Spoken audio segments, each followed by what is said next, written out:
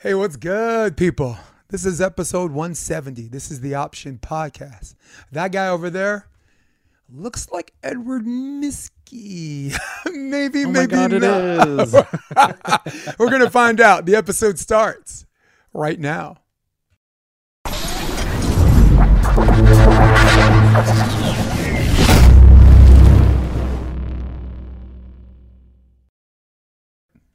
How you doing, Eddie? Edward? I'm good. I'm good. Oh my God, Eddie, my grandma calls me that. No. What do you prefer? Edward. Yeah. Yeah, Edward. Yeah, that's your freaking name. Good. Ain't nobody calling me Jay. But All right. episode 170, people. This is the Option Podcast along with Edward Miskie. I'm Jason DeBias. Got to give the people what they want. Got to give the people what they want. You've quite the journey, dude, that you put all into this book. That man, I got back from Vegas, went to Barnes and Noble to try to buy it, and they're like, well, you have to like pre-order and pay for it first. And I'm just like, you're a bookstore. No. Dude, you're a bookstore. You're a bookstore. Yeah. You know, this is why Like half the Amazon book. wins. And yeah, this is why Amazon wins, and you guys are losers. Absolute losers. So I know. I do love Barnes and Noble though. It was one of the places like when I first moved to New York that I'd like sit in with my laptop and like a little coffee and just like people watch and be like, oh, I'm a New Yorker now. yeah. So we're So, definitely like- gonna get into the book. Yeah. But chronology wise, we're just gonna be in charge of driving each other off the cliff and coming back on. Sounds good. When did you start performing? Oh God. I mean, I think the first time I was on a stage, I might have been 4. It was definitely at a church, and it was definitely at my parents' request. Both of them are musicians. My mom plays piano, my dad plays guitar, and so they were kind of like in charge of the church music stuff. And like, I got dragged on stage to sing, and that was kind of it. Just having the little church people clap at me. It was like, oh, okay. Positive reinforcement. What kind of church was it? Was it a sing hymnals church, or was it people speaking in tongues, doing No, thankfully it cartwheels wasn't up any and of that. down the aisle?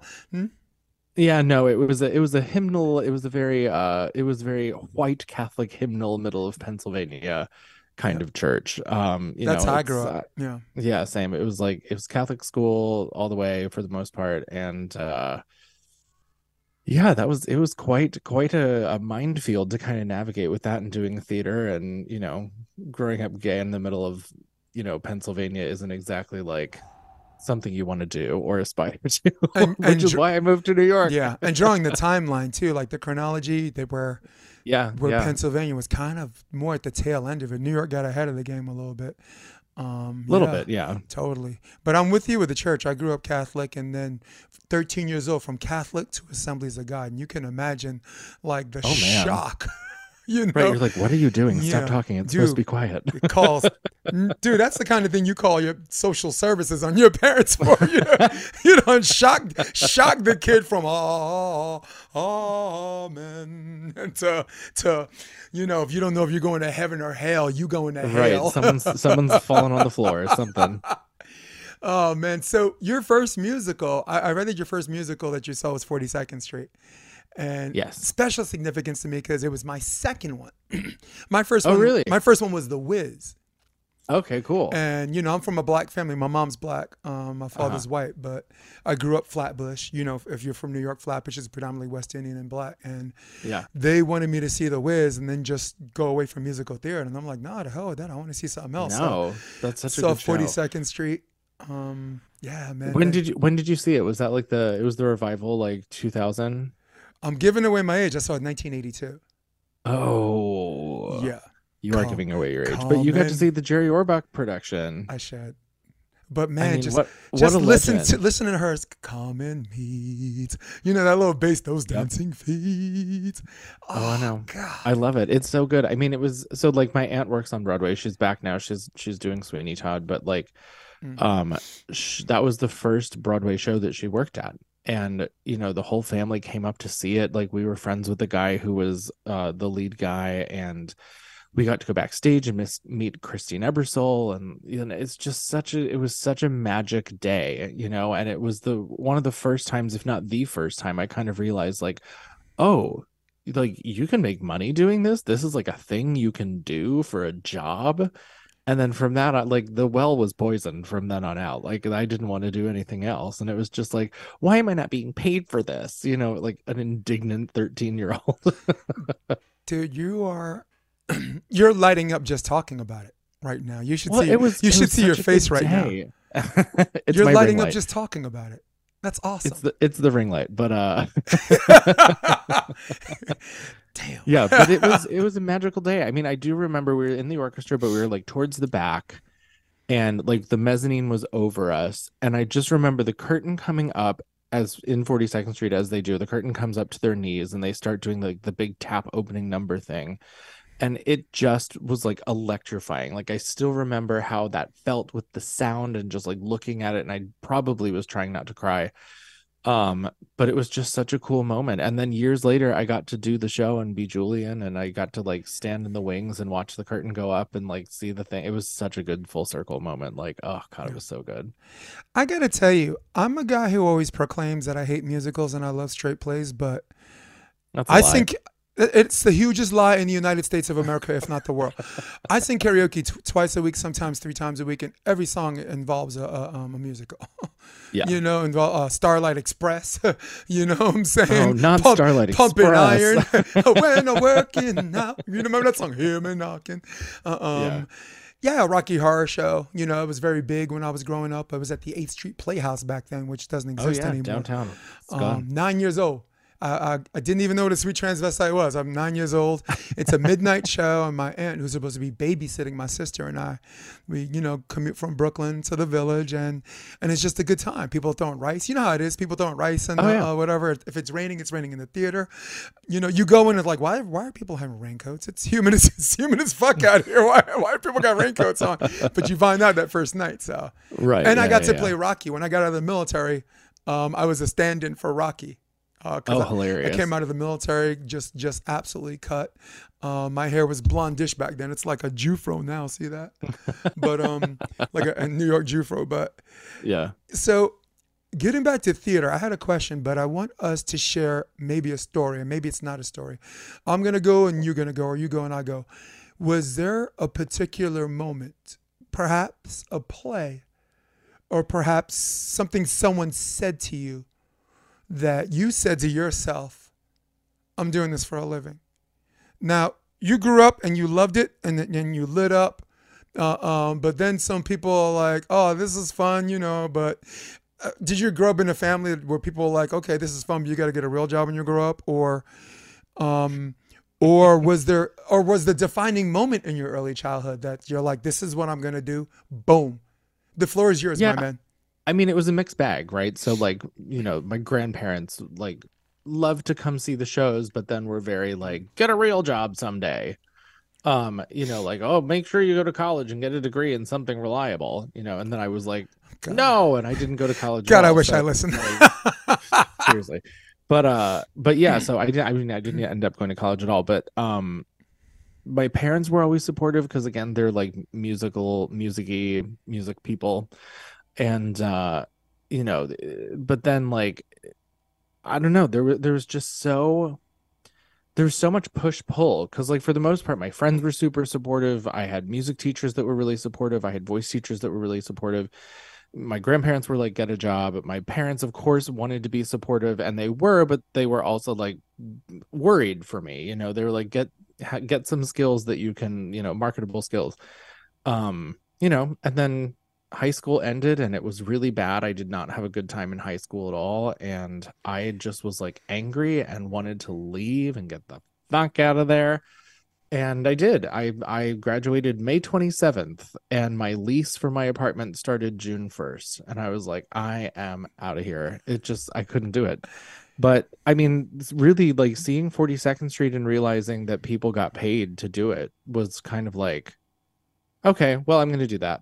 And there really was no other moment. It was literally just seeing it and seeing that it was a real thing that I could do.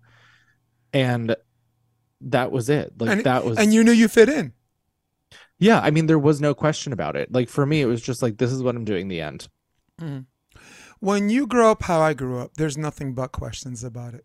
Like I never knew my real father. My stepfather was an iron worker. You know what I'm saying? He started work at 14. In fact, my first job was working for him. He had a little part-time business. And my parents at the kitchen table, they're like, man, you better go get a civil service job. So what happened was after the military, I got a job at a doctor's office, Dr. Rosenfeld, which is 1 block from Marymount, Manhattan. It's on 72nd and Lex, where Marymount was like 71st and like 3rd and 2nd. And he was the doctor of the stars. So he had like actors, directors, this, and I mean, I can name them off. Lauren Bacall, Sophia Loren, Walter Matthau, Lemon, presidents and just all kinds of people. So what happened was one day Lauren Bacall, who doesn't sit in the waiting room, she sits back there and keeps asking me for drugs, right? Do you have any drugs? Do you have any Lipitor, right? Do you have any Nexium? Do you have any, not Viagra, but I actually finally opened my mouth and I was like, everyone in this office says I should be an actor because I was just doing impersonations and I was always in the moment and I was just dead on balls with like, with timing and everything without even like thinking. And her answer in the form of a question was she looked at me in the most condescending way and she goes, what else are you doing? And I was like, man, I said, you know what I said? I said, fuck this chick. And then when I went home, I looked in the mirror and I said, fuck this chick. And well, I mean, I got myself back in school academically. My boss got me in academically, and I interviewed with Marymount. They had like 10,000 interviews, and they invite 600 to audition. Mm-hmm. And I got invited to audition, and they only take 100 for the program and only 40 for the BFA. So at the time they were ranked number 2 in the country. Juilliard was 1 and 2. There was like a 10-year period. They were, you draw the picture in New York. Central Park's in the middle, right? Juilliard's west, Marymount's east. New York's their campus. Right, that's the rivalry there. Yeah, and I got in, and that's when I started finishing. But I'm kind of with you. When someone asked me what my biggest obstacle was for theater, I told them theater school. That's why I didn't go. Yeah, good for you. Tell me. Talk to me.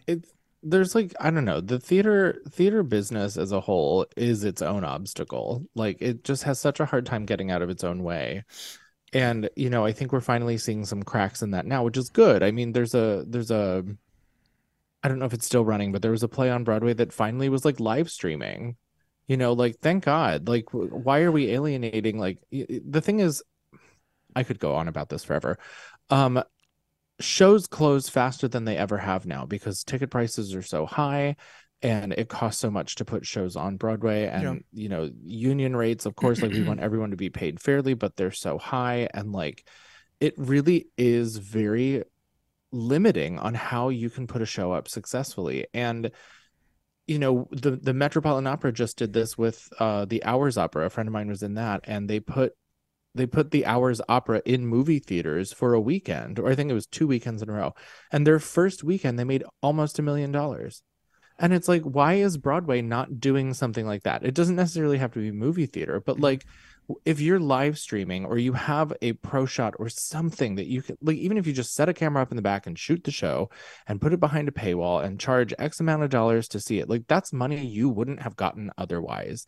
And the model of theater as a business is so broken and so hard because it hasn't kept up to date with itself. And by doing that, I mean, like, unless my argument for this is, unless the theater doors are open, you're not really making money. You're making ticket sales, but like beyond that, like what, you maybe get some money from merch, and that's really kind of it, right? So why would you not have the ability to have people pay and watch it online from home? There's so many productions across this country and in other countries that I would have paid a premium to watch in my living room. There was a production of Little Shop that was up in London a couple of years ago, and I was like, do I fly to London for a day to see this? And it was just cost prohibitive. But if I could have paid $50 to sit at home and watch it, I absolutely would have done it. And I know that hundreds of people too. Yeah. Right. I'm not a singularity here. Like, if you could watch that production across the globe, think of how much money those producers would have made and made up for by investing in that show. And I really hope that I think the show's called From Riverside to Crazy or something like that. And I really hope that by doing this, they completely show like metrics and numbers and money and just break that entire assumption. And somehow we're able to do that with shows moving forward, that like some kid in Indiana who loves musical theater and feels completely alone in that, like, is able to pay $15-20 to watch a show at night and see a piece of theater and a piece of Broadway that is hundreds of miles away, that they never would have been able to see until maybe they were in their 30s. And Yeah. how would that impact that kid? You know, like it's just the accessibility and the technology that we have now. Like, use it for the benefit of the greater whole piece, you know, like cultivating a new theater audience and making people money. You can do both. Can you appreciate how many bottom lines you said there? Like bottom lines, no, bottom line, the performers make more money, right? Bottom line, Yeah. people don't have to travel to on the other side of the world to do this. People, bottom line, there is this chronological sense of satisfaction that, you know, you got to get this guy or he's not, or when the show's done, that's done forever. You know, like I watched the video version of The Taming of the Shrew, of the play. Someone videotaped the play. Yeah. If I didn't see that I would have hated Shakespeare. I did not like Shakespeare. I was in fear of Shakespeare. And then I just saw this, like when he was trying to court her, and it was a San Francisco production. It was absolutely fantastic. And I'm like, I hope it's on YouTube somewhere, because my theater history professor, Gordon Farrell, had the VHS tape. You know what I'm saying? We had to, first of all, we had to find one, you know, because even in 2006, VHS was like disappearing. That was not a thing anymore. So we had to find one, you know. Yeah. And I mean, and to that point too, I mean, like, there's a lot of arguments saying that if you watch it online or you see a bootleg of it, that, you know, oh, well, then they've seen it and they're not going to come see it in person or when it tours or whatever. And that's absolutely not true. Like, if that kid in Indiana saw a production of, like, you know, I don't know, like Hamilton online, which you can do, right? Like, do you think that they're not going to go see the tour when it comes through? Like, no. How exciting is that? The people that you saw on the TV are here in town. Like, think of any celebrity, any rock star. Like, you buy the album, you listen to it. That doesn't mean that you're not going to go see them live when they come through town. You know, like, let's what's the logic? I don't understand. Let's have a little fun. Let's have a little fun here. Is there a play that you heard was really, really good that you wish you were there to see? Oh, I didn't get to see Who's Afraid of Virginia Woolf. Who was in it? The last time that they did it. I don't remember who was in it. Doesn't matter. Oh, it's a great play. Who cares? I know it doesn't matter, but it was this specific production that was up and running before quarantine and shutdown. Yeah. Because, like, everyone who had seen it was like, oh my God, it was so good. And I never got a chance to see it, and I would have loved to see it. What I would have wish I saw was The Seagull. It was in England, and it was up for the London Evening Standard Award. It's like 2002, and Dominic West. I don't know if you ever saw The Wire, the guy that played Officer McNulty. He's actually a Brit putting on the perfect Baltimore accent. And the sad thing was, I was in England. You know, I was at a reggae concert, Buju Banton, they said Dominic West was awesome, but I did get to see the one in Shakespeare in the Park, where Kevin Kline was Constantine, Arkadina was Meryl Streep, and Christopher Walken played Soren. So just a great, that was my second Shakespeare in the Park. What was your first one? I know you've seen some. In Shakespeare in the Park? Yeah. It's funny you should ask. I didn't see one until 2012. Right. And it was, you know, it ties into my cancer story too. I had never seen anything in Shakespeare in the Park. I was finally living close enough. I had moved to the Upper West Side at that point. And wow, you trip, you fall, you're there. Right. Like, one of my friends messaged me and was like, hey, I have an extra ticket to see Into the Woods tonight. Do you want to come? And I was like, yes. And so I got to see the Amy Adams Into the Woods with Jesse Miller, and just, it was just a beautiful production.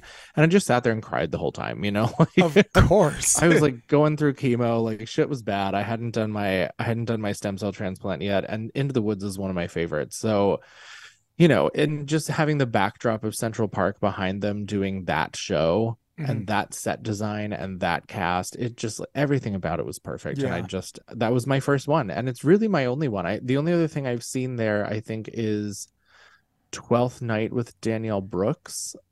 I think that was Twelfth Night. Am I making that up? No, that was Daniel Brooks. Yeah, it was like 2 seasons ago. Yep. Well, no. Oh my God, I guess it was longer than that. 4 years ago. No, it was like, no, I think I might have still been in New York for that one, but I think it might have been 2016, but maybe 2018. I'm not sure. I don't really know, but whatever. We get the 2018 makes more sense. So yeah, that's 2018 makes more sense. Mm-hmm. So yes, those are the only two I've seen, unfortunately. And there was one. There was one a couple years later. But mine wasn't even Shakespeare. It was Chekhov, right? Mine was Chekhov. And then the second one I saw was Mother Courage, which was Brett. But 1991, Denzel Washington, Richard II. Oh, shit. Okay. Yeah. Well, I mean, and the good thing about this too, and I don't think a lot of people know this or practice keeping up with it, but like Lincoln Center, for a lot of stuff like that, they film it for archive. And you can go to the Lincoln Center Performing Arts Library and watch it. So like the Jerry Orbach 42nd Street that you've seen, I've also seen it. I saw it on a little TV with like grainy film, but like I got to see it because they filmed it and archived it. Question about now I got to be in interview mode because musical theater is more your wheelhouse, where I was more of a straight play guy. How much there's an old saying, Sanford Meisner said, an ounce of behavior is worth a pound of words. Mm-hmm. How much do you go where you want to give the audience excitement, but at the same time not go too far where you're like, all right, they get it? Do you understand my question? I don't know. All right, here's an example. Can you phrase the question? Here's an example. Our Falstaff, right? Henry IV, right? You can go, the rascal hath removed my horse and tied him, I know not where, right? Or you can go, if I move but 4 foot by the squire further afoot, I shall break mine wind.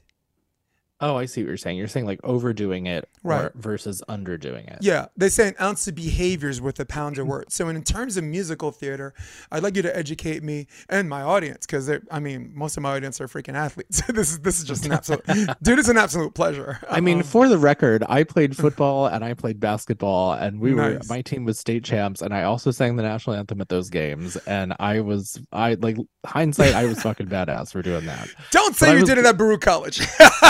No, it wasn't in New York. It was in Pennsylvania. But like football, I was terrible at. I hated it. But basketball, I actually was quite good at. I'm 6'4", so like that was on my side.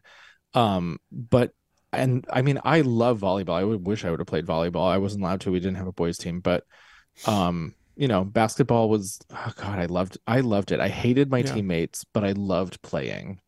The sport in itself is pure, and if you're lucky enough to have good teammates, you can enjoy that. Volleyball is very much the same because it's sixes, unless you're playing doubles on the beach. I'm a former pro indoor guy that moved here, and now I'm balancing my time coaching the beach and doing color commentary and for adults and juniors for indoor. So. Yeah, but let's talk about it. Ounce of behavior, pound of words. Yeah. Well, and I was going to tie this into basketball too, because please. I think for musical theater, basketball is a lot like musical theater, right? Like you got to keep going. You've got to keep going, and you go up and down the stage or the court or whatever until you like hit the basket and get the scene done, right?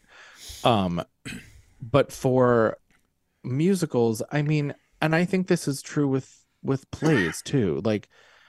Ounce of behavior, like whatever, like if you're telling the truth and you're being truthful and you're telling what is supposed to be told in your way, and it makes sense to the story and the text and the scenario, then I kind of think it doesn't matter, and who cares, because the truth is always going to resonate with people, and that's all actors really are, right? Like we put on a show, yes, but we're just telling you the truth. Right. And sometimes you don't want to hear the truth, and sometimes the truth is hard, and sometimes the truth is entertaining, and sometimes the truth is funny.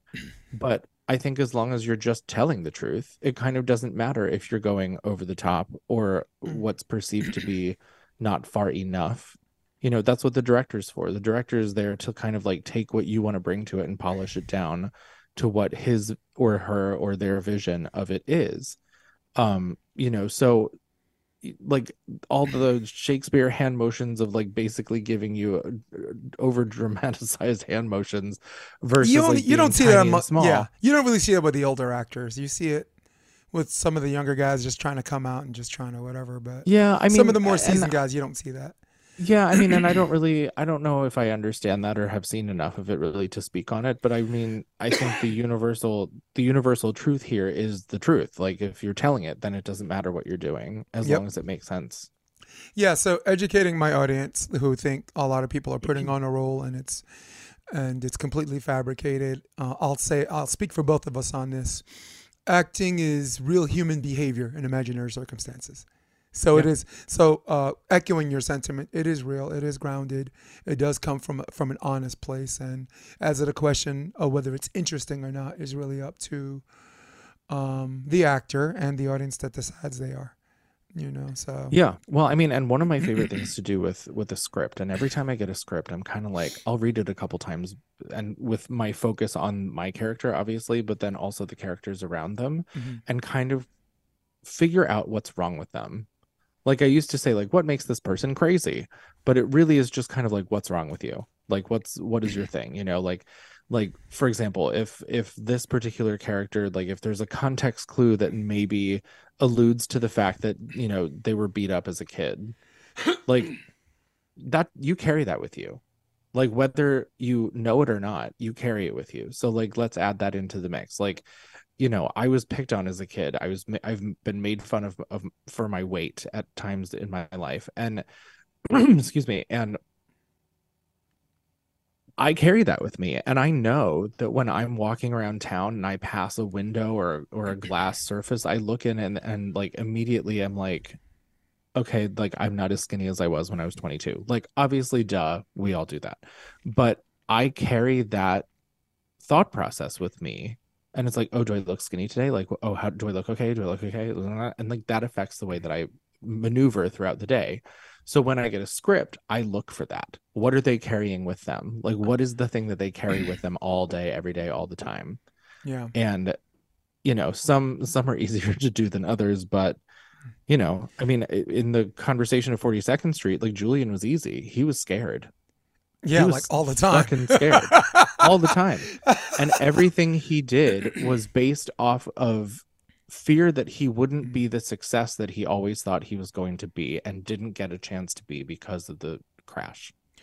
Dude. And Yeah. Sorry. like, Finish your thought. no, it's okay. You're fine. But it's just stuff like that where you like have to find it in the script and then you're like, oh, okay. Like, so there were moments like, I don't know if I consciously did this at first or didn't, but when I was doing the show, like it was very much like having those moments where he's not talking a mile a minute, which is a very Julian thing. And bossing people around where he would have these moments where it was just like, oh shit, like, okay, what's the next step? Like, I don't know what the next step is. And then it would come to him because like the next step is the most important step because it's one step closer to him being successful again and him living up to whatever he needed to live up to. And that didn't come across with like, oh my God, I have to like go and sell the tickets and make the show. And like, because that's not who he is. You didn't mean to do that. It was funny. It's an involuntary reflex, but go ahead. Right. He has a tick. But yeah, I mean, it's not that. And like, I hate it when actors are like, oh, I'm just going to decide that this person has like a left eye twitch. Like that's bullshit. That's because you're like jerking yourself off and trying to be like, I'm an actor. Yeah. But it's not the truth. And So like, bad. if you can, if it's in the script and you can find it and you can justify it, go for it. Yeah. But Hey, going back to what you said before, I just want to say this before we leave that subtopic. Bullies are bullshit, man. Dude, bullies are bullshit, dude. I actually was left school for a year. No one knew. My parents, no one knew. I did not go to school for a year because I was getting bullied, and then it didn't happen because I was constantly getting bullied. It happened because I snapped. And I'm not 6'1", but I'm a big guy. I used to be 265. I dropped 60 pounds. I took on I'll tell you that story later, but I snapped. And before I knew it, I was like choking the life out of someone. And like the next day, I heard like 15 Russian guys were looking for me because I went to school, John Dewey in Brooklyn. And it's one stop from kind of like Coney Island and the Brighton Beach kids. The Russian Jews go there. Oh, yeah. So I found out like 15 Russian dudes were looking for me, and I'm just like, okay, I ain't going back to school. Out of here. And I would spend the entire day at the arcade, And in the middle of school, I would stick my head in school, go to power volleyball class and acting for the camera, and then disappear again because John Dewey was an independent study school, meaning that half the classes didn't have teachers. So there were kids roaming around all the time. They were independent study courses. You take the objective, take the midterm final, they give you a grade. So that's 50% of their classes. So it was very easy for me to show my face and not show up. And I did that for a year. And I was just so disappointed. And I was just like you. I'd walk by in the mirror and I'm just like, dude, I'm huge. I'm huge, and I'm letting little people bully me. Well, and I'm like, I'm pretending that it's on me. But I'm gonna get go ahead, you go, because and what's really fucked up about that too is like, especially when you're a bigger person, you develop this really fun body dysmorphia where even when you're like Skeletor and there's nothing on you, you're still like, I'm a fat bitch. And I look back at photos of me from when I first moved here, and like I was walking all over the place trying to find a job in the city and like doing the hustle at like 19. And when you're that age, your metabolism's through the roof. And I was also not eating because they didn't have any money because I didn't have a job. And like, I see pictures of me from back then. I'm like, you look dead. You have no anything on you whatsoever. And I still thought that I was fat and disgusting. Yeah, I know how you feel. Yeah, there's one picture of me singing at Don't Tell Mamas, and I'm like adjusting my polo shirt, and it's just like rib cage. And I remember standing there thinking like, I have to pull on the reason why the photo exists is because I was pulling on my shirt to get it away from my body because I thought that it was making me look too fat. But then, and you didn't want people to see you. At it, right. And looking back in hindsight, it's like, those are my hip bones and those are my ribs, and that's my sternum, and you can clearly see it through the shirt. Well, we all like ribs. Like, who doesn't like ribs? Stupid. We all love ribs.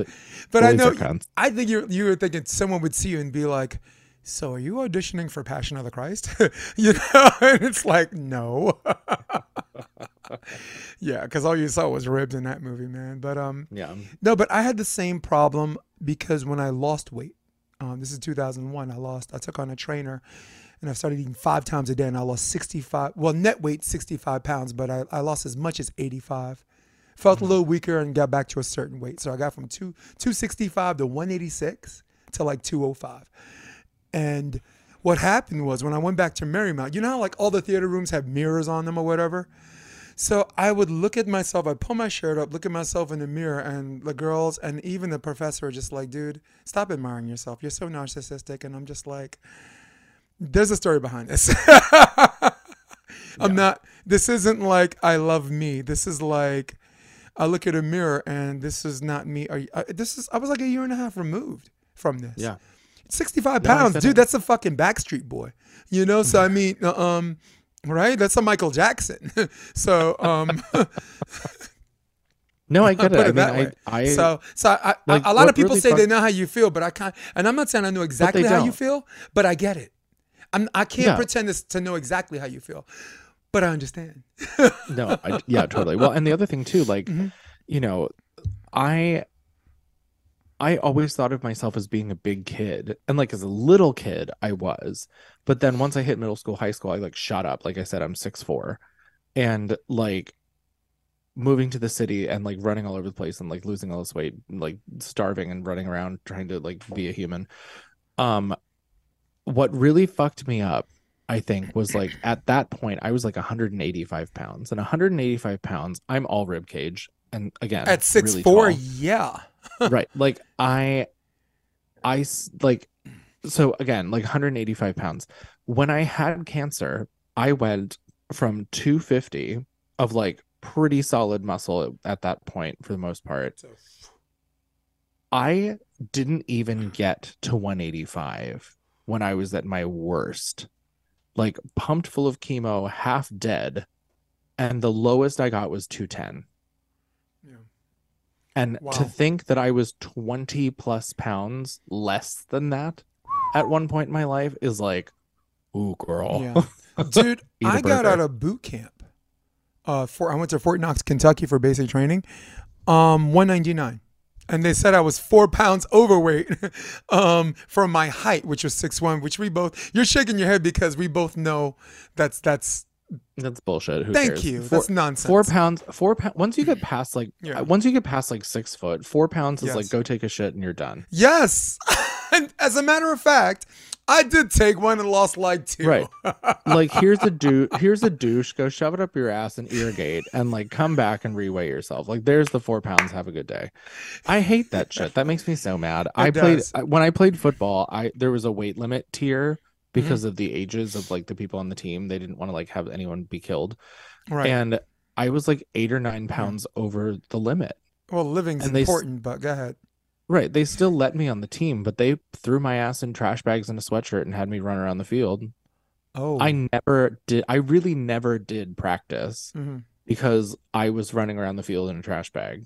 Jesus. Yeah. Like, and the first time they made me do it, I just like collapsed and cried. And like my poor dad, like he was the one that talked me into doing it, and he was there, and I just like ran over to him and cried. And I don't know this to be true, and it seems out of character for him, but I'm sure that there was like a moment of like, oh, my fucking like gay kid is crying at me at football practice, but that's out of character for him. So I'm totally projecting that and making the Come on, assumption. even Tom Hanks was like, "There's no crying in baseball," right? Remember when I like cried at Madonna was everything. crying? He's like, "Are you crying? There's no crying in baseball."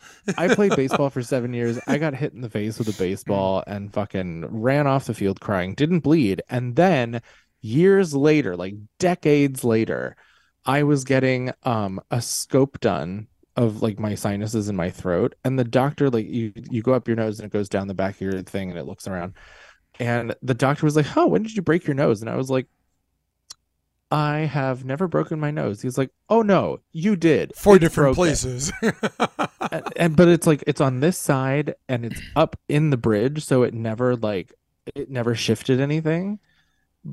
But it's been like that since I was like 7.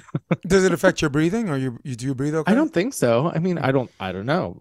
I have no idea. Yeah. I didn't even know it was broken until like 6 years ago. I still think I don't. I broke mine in 4 different places, and I still don't think I'm breathing well. I mean, I gotta figure that out without anybody altering what. Now I'm conscious about it. Now I'm like trying to breathe through my nose to be like, is it fucked up? Is it?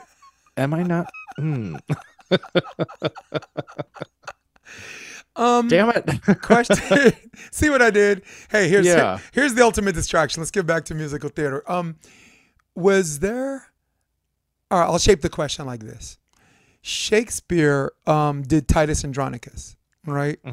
His blockbuster that allowed him to do some of the work that he wanted to do, like Hamlet and Romeo and Juliet and all that stuff. Very much like George Clooney, right? Did ER and did like that Jennifer Lopez movie Out of Sight. So he could do Syriana, so he could do Good Night and Good Luck and what Men and Stare at Goats and oh Brother, Where Art Thou? This is a random question that just came in my head, and I guess we get to do whatever the fuck we want. Was there a play that you made some money on that allowed you to do some of the work that you like to do, or is all of the work you like to do and it's just part of your journey? What do you mean? Like, are you asking like how much I was paid? I mean, you like, you love musical theater and this and that, but at some point you have to make money doing it. So was there a particular play that was a money maker that gave you permission to do some of the work that you wanted to do absence of like a fat check? Well, I mean, unfortunately, in theater, there's really no such thing as a fat check, right? Like, if you look at some of these contracts across the country, whether they're equity or otherwise, union or not union, they're all paying garbage for the most part. Like I think the most I ever made a week was maybe 700.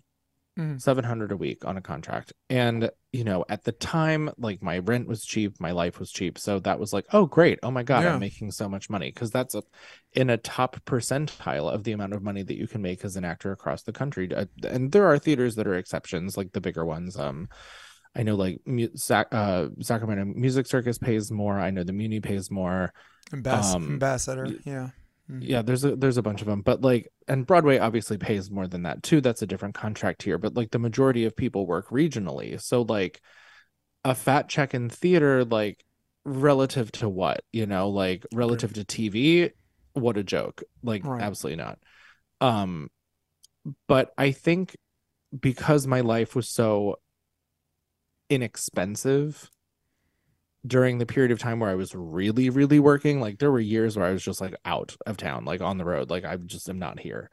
Um, I really like 2015 was a really rewarding year. I was making good money at that point. I had really leveled up to the amount of money that I was making, and I was doing shows that I really loved. Like I got to do Bonnie and Clyde, I got to do Into the Woods, I got to do 42nd Street. There were two other shows that year that I did that I'm not remembering. I'm going through the whole list right now. Yeah, but like awesome. But like they were really rewarding shows, and my casts were wonderful, and I'm still friends with some of those people, and like the money was needed and necessary and good, but that year really like fueled me for a really long time. I was out in Kentucky. I got to do the Kentucky Derby. I went there and just like on a day off and did that for a weekend. It was so fun. And yeah, I mean it was about the money, but it wasn't, Yeah, like, no, I think you hit it on the basic theater performer head. Like when I was at Marymount, I lived in Harlem. I got my cheap on before it became fully gentrified, right? Cheap apartment.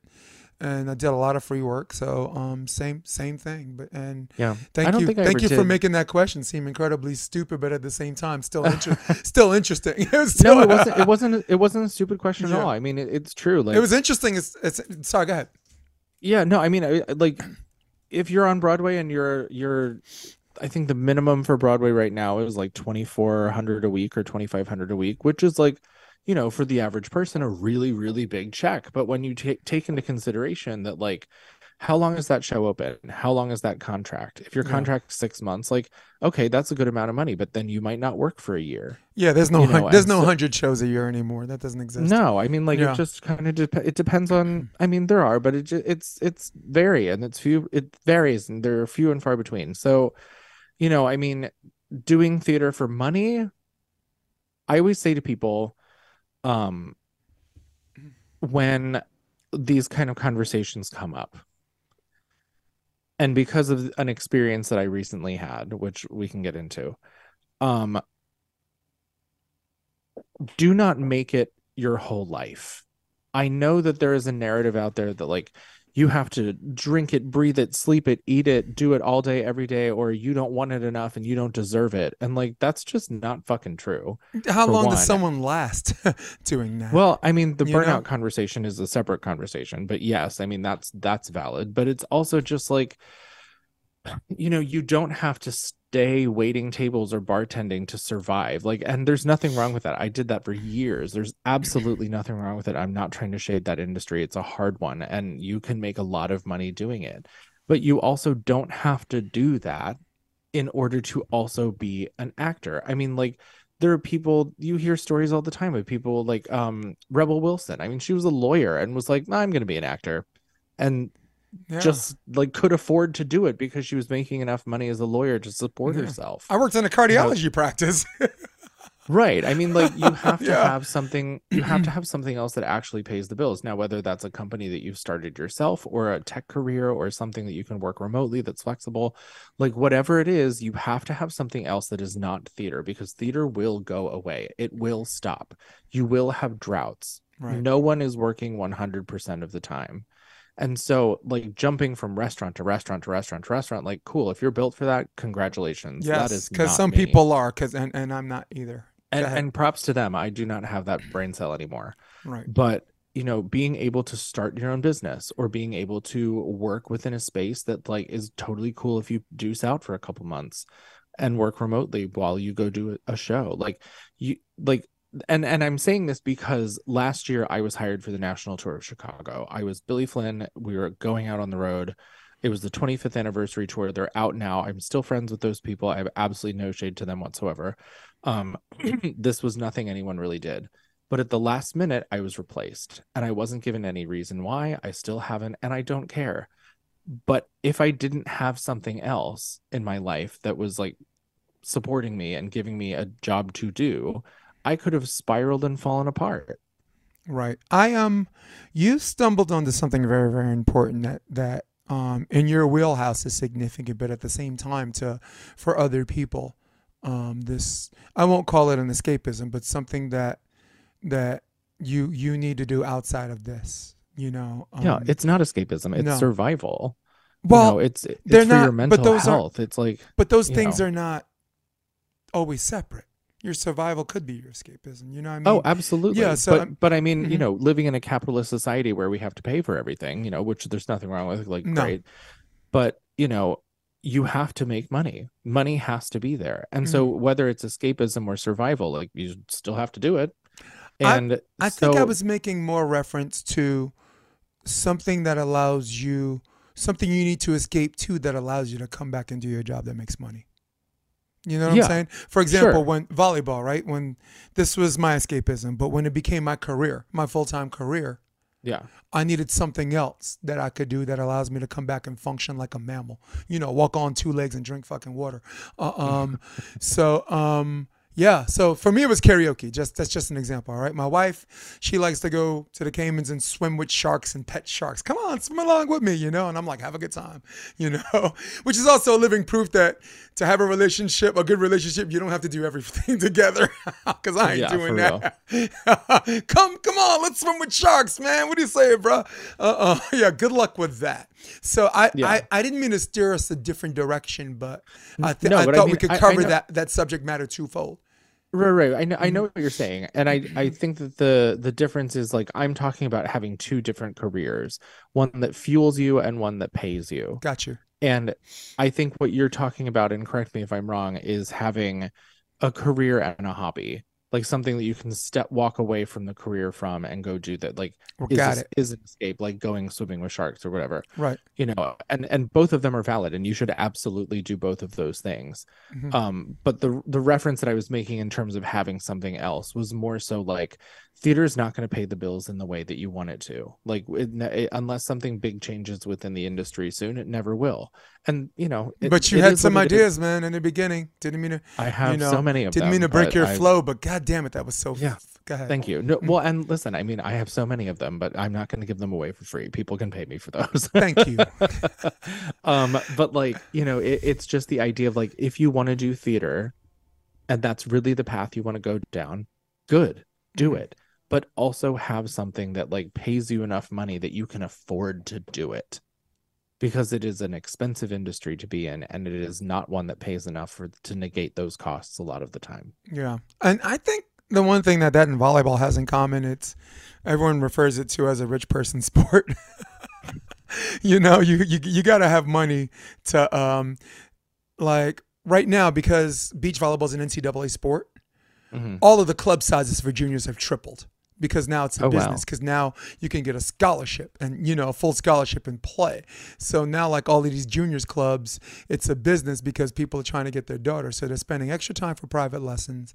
They go with these elite clubs. Some of them have good coaches. Some of them have glorified babysitters, whatever. And yeah, once it became a business, like you said, the rich man were the richer people are the ones. There's a reason why USC is like the 2-time defending beach champions. It's not. It's University of Spoiled Children. Okay, it's not Southern California. Funny. It's NYU is very much like that too. They have a good Division III men's volleyball team that that can beat up on a D1 team. Very, very good point. And I steered us a little bit away, but the broader point you were trying to make certainly prevails, because the message for the people, whether you're in theater or not, that is something that brings new meaning to the term, bears repeating. If you get what I'm saying. So, yeah, no, totally. So you're having a good time, right? You're chilling, you're doing theater, and all of a sudden you got this lump. Yeah. What was it? Lymphoma? I have it written down, and I'm such a moron. Okay. I'm such a moron from Brooklyn. But you're in the middle of doing Hairspray, right? Or working the musical Hairspray. Yep. And then out in Reno, Nevada. Then you noticed. God damn it! Am I putting a Debbie Downer on this shit? We're having such a good time. No, I mean, listen. I can absolutely make a joke out of cancer. I've been doing it for years. So let's go. I have it written here. It's non-Hodgkin's lymphoma. It's a form of cancer, and you're doing Hairspray. You're having a good time. You're doing your thing, and then there's a lump on your body. The floor is yours. There was actually a lump before I got there. It was really small, and I was misdiagnosed, and I just was kind of given antibiotics and told to go along my merry way. And I was like, oh, okay, cool, great. And by the time we got out there and we started performances and the show was running and whatever, it was a very long contract. It had grown. It was like the size of a grapefruit by the time I left there. And it just became more and more evident the longer I was there that like something needed to be done. And so the timeline of that was like the contract was over like right before Thanksgiving. I came home, had Thanksgiving with my parents, and like went back to the city, got a biopsy done, and by the first week of December I was checked into a hospital for like 2 weeks for chemo. Merry Christmas. Jesus, yeah. Yeah, you're like, Santa, you suck. Yeah, no, well, I mean, and thankfully I was out before Christmas, barely, but I was, and so I was able to like go home and spend Christmas with family, and at that point I still like looked and felt pretty normal and okay. But yeah, I mean, it was just 5 months of that, and then radiation and all kinds of complications and a stem cell transplant, and then it was gone and I was okay. But I mean, along the way, I lost friends who stopped talking to me. I was broken up with in the middle of it, and there was some really weird shit happening, but at the same time, like, I had great friends around me, and it made it bearable. It made it fun in some instances. Like, one of my favorite stories that I kind of forgot about, but I'm recording the audiobook for this now, and I remembered it because I've read the chapter, is about a night that we were at Sloan Kettering right before my stem cell transplant, and my two best friends came over, and we had a pizza party in the room. I mean, they were the ones that were at the pizza party situation with me. Like, again, like when I was starting to tell people that I was diagnosed with cancer, I had friends not stick around. And so and a significant other, right? Yeah. And so the ones that were in my hospital room with me all the time, like, that was kind of like, they had already been around for a couple of years at that point, but you know how, like, people can be wishy-washy and disappear after something like that. I mean, like, I have no questions about who my friends are and who will be there for me, and who will bring a shovel if we need to hide a body. Like, it's just, I know who those people are in my life, and that's such a relief. And it was only brought to my attention during shutdown that not everyone has that, and that made me so fucking sad, because it never occurred to me that people don't have that. It's like, you got to have at least like one, right? And like, a good friend of mine, I was talking to him, and I was like, oh yeah, like, he was like, how's your shutdown? And I was like, well, this friend lives 2 blocks away, and this friend's 3 blocks away, and this friend's across the park, and like, I'm friends with my neighbor, and I know this girl down the street. And they were like, you're so lucky. I was like, why? Like, where do your friends live? And he's like, I don't have friends like that. Oh, man. And I was like, I'm so sorry. Oh God. Like, it's like, you need a quarantine, bro. Right? You need a quarantine. I mean, I had a whole damn squad. Like, it was a good time. And the majority of those friends were the ones that were there. Like, I've gotten to the point now where I've lived in New York long enough, almost 18 years, that like, I can say I've known people for 10, 15 plus years. I think it's safe to say at this point you're a New Yorker. I mean, right? 18 I years, sure you're just fucking a New am. Yorker. Yeah, no doubt. Dude, my girl's from West Virginia, but 15 years. When you put in 15 in New York, you're a New Yorker. So, yeah. I remember when I first moved there, it was 10. And I was like, okay, well, I got to make it to at least 10. So I can at least just say it. You did it. And you're going on 2 decades right now. So. I did it. Oh, fuck, I know. Jesus. I'm at the point now where I've lived in New York almost as long as I've lived in Pennsylvania, which is like just so jarring. I'm closer to the age my parents were when I moved to New York than I am to the age that I was when I moved to New York. Let me ask you something about the cancer thing. You did stem cell replacement. Was it replacement? Is that what it's the nomenclature? It was a transplant, yeah. Yeah, and transplant. Can you educate our audience, because right now you're an aficionado on it, right? Because you were neck deep in it. Can you educate my audience on some of the dangers versus benefits of stem cell replacement? Yeah, I mean, at this point, I'm like a doctor. I mean, not really, but no, you are. Nobody should ever, dude. No one should ever say, "Are you a doctor?" At this point, what you went through, the first person to ask for a doctor, I'm gonna reach through the screen and I'm gonna pull out their fucking heart. Great. Yeah. I'll take it. Hmm. Yeah. So, I mean, there's two different types of stem cell transplant. One where you are your own donor, and one where someone else is.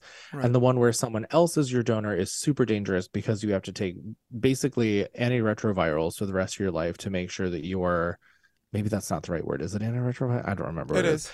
It's something to make your new stem cell immune system not reject your body, or your body reject the stem cells. And it can really fuck you up. It can cause a lot of different problems. And that's originally what they wanted me to do. And I said no. And I had to really stand up for myself and put my foot down and be like, I'm 25. I was in the best shape of my life when I got here. I will be my own donor. Thank you. And we barely got there, but it happened. Good. And I ended up being my own donor. Are you a doctor? Not kidding. Not yet. But I ended up being my own donor, and that made it so much easier. It made the survival rate much higher. The rejection rate is basically 0 because it's your own fluids. Your body recognizes it not as foreign.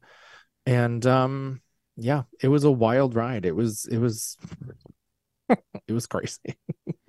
Yeah, but you know what? Here you are. Here I am. And again, I remember before the podcast, we were talking about ups and downs. Like, this isn't, it's not completely fun. It still sucks in some ways and this and that. But I got to tell you something, just being on the podcast and watching you light up when you talk about theater really, really makes me miss it. That's something I said before the podcast, because my memory's not that bad. I probably said it in the podcast and right now I'm repeating it. But I was like, dude, if this is you going through stuff, I can imagine when I'd like to be along for that ride when you think things are going well, because I really, really, I just enjoy listening to people talk about, the love for their wheelhouse, and because theater was my wheelhouse a while back. Yeah. Well, I did. Listen, my best play was my best play was fucking Susan Laurie Parks. Susan Laurie Parks, who won a Pulitzer for best drama. Yeah. Yeah. No, I mean, listen, as long as I keep going, then it's all good. No doubt. No doubt. And yeah, and I have this saying about friends. One cannot be betrayed if one doesn't have a people. Yeah. I got that from the Usual Suspects, actually. Kevin. That's the trick to New York, right? Like, you got to find your people. Yep. And California was hard. Look, I live in Hermosa Beach, but and you want to talk about phony people and knowing who your friends are. When you were talking about who you know and your friends are, I was like this. Yeah. Well, I mean, look, and I think that's the difference between New York and the West Coast. Like, 100%. New Yorkers won't be phony to you. They'll just not deal with you at all. Right. And people got to know, it's not the illogical leap of being impolite. It's just not pretending to be over polite, like phony. And just not being bothered. Yeah, phoniness. So what did I write down? Holy shit, an episodic version of the book. Yeah. Is that what's coming next? That's what's coming next. It's in the works. I'm going too fast. Stop. Tell everybody your book first. I'm sitting there talking about episodic version. We didn't even talk about the book. Tell everybody the name of the book, because I'm actually going to put it up on my edit on my podcast. What it looks like. Yes, please Great do. Picture of you. You look like a James Bond villain. the better looking ones, not the ugly ones. Goals in life. Yeah, the book is called Cancer, Musical Theater, and Other Chronic Illnesses. It is a funny as cancer can be musical theater fever dream about being a patient and a survivor of a rare cancer. You don't have to like musical theater to appreciate the book. It does help. It just adds a different layer to it. But it really kind of deals with a lot of what you go through as a patient that wasn't really talked about or wasn't on my radar when I became one. And certainly touches upon a lot of the stuff that happens to you after the fact that you're not really prepared for or told about. Yeah, I'm actually going to read it tonight. Someone's going to make sure I have a copy tonight, because I got back from Vegas. Call Barnes and Noble and yell at them. Yeah, dude, I'm like, shame on you. Yeah, I got back from Vegas Monday, and it was just really, really hard. I was, I actually drove to, and the ride there was gnarly, and I was just trying to get back without, get back and live. So now we can talk about the episodic thing. Is it something you consider making a musical, or is it something that's like a straight play? It's going to be a musical TV show. The script and music is in the works right now, and I'm hoping to be in pre-production by the end of the summer. Okay. Wow. The end of this summer. Yeah. So, wow, the whole thing, man. You definitely, I don't know. I'm not going to tell you how to do your film because no one's going to tell you that, but you got to get that, like the bullying thing and the things that shaped who you are and just, how you lit up and what you appreciate at the theater. I think it should be included, but not limited to that. So, just my suggestion as someone, who's 52, who's done, directing. I've done everything, dude. Yeah. I went on a date a few years ago, and I'd done so many things. The girl told me, like, even if all of this is a lie, it's an interesting story. That's what she told me. I was just like, it's not a lie. Did I mention I'm black? So Right. huh? Yeah. Well, actually, yeah, my mom's black, and my father isn't. So let's finish. I have something called the lightning rounds. All right, let's do it. And you're hungry, and I know we got a hard stop here. So let me see if I can find my clock. There it is. Let's go back to 60 seconds. And let's go, baby. You ready? Hold on. I got to get my horn honk sound when it goes to zeros. Do it. All right. So,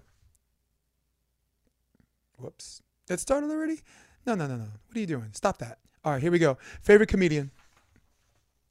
Oh, Jim Jeffries. Nice. Wow, cool. Last good book you read? I'm reading one right now called The 5 a.m. Club. I love it. Marvel or DC? Oh, neither and both. Pool or the beach?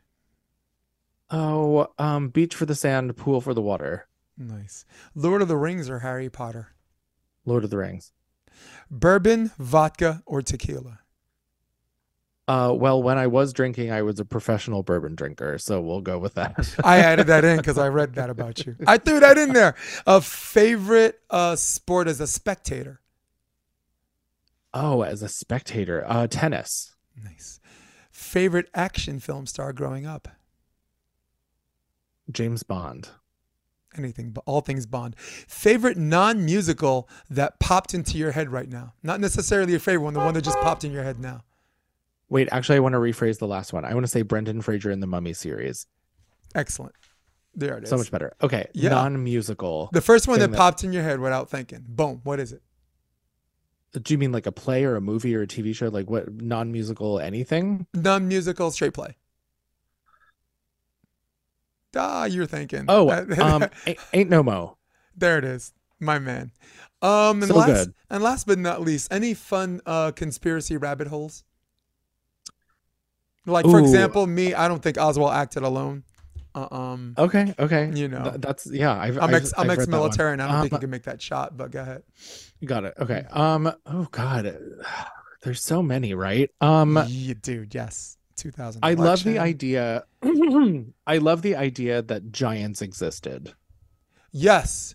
Oh my goodness. How don't know if it's true. I don't want to fall too far down that rabbit hole and get indoctrinated to it. But like, there's a very, very promising argument to it. Like, I've been to those places that have the really big doors, and it's like, this doesn't make sense.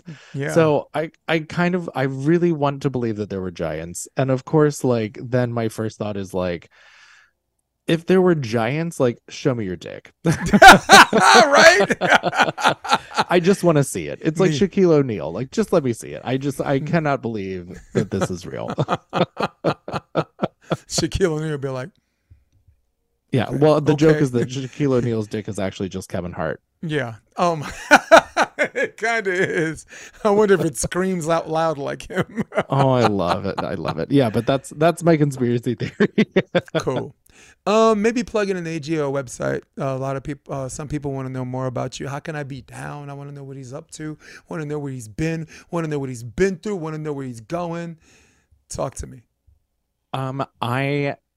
You can find me on any social media platform at Edward Miskie, and there's always going to be a link that's going to lead you to all the other fun stuff that I do. Nice. I like that. All right, people. Edward might love you, but I don't love any of you guys. In fact, I can't stand you, all right? So this man's hungry, and I'm out of here. My wife's bringing me dinner. So for all of you at home, for all of you on your iPads, for all of you on your iPhones, for all of you on your desktop who runs the world, baby, old school. From my man Edward Miskie, I'm Jason DeBeas. This is episode 170 of the Option Podcast. Stay with me. I'm going to hit my music, and we are out of here.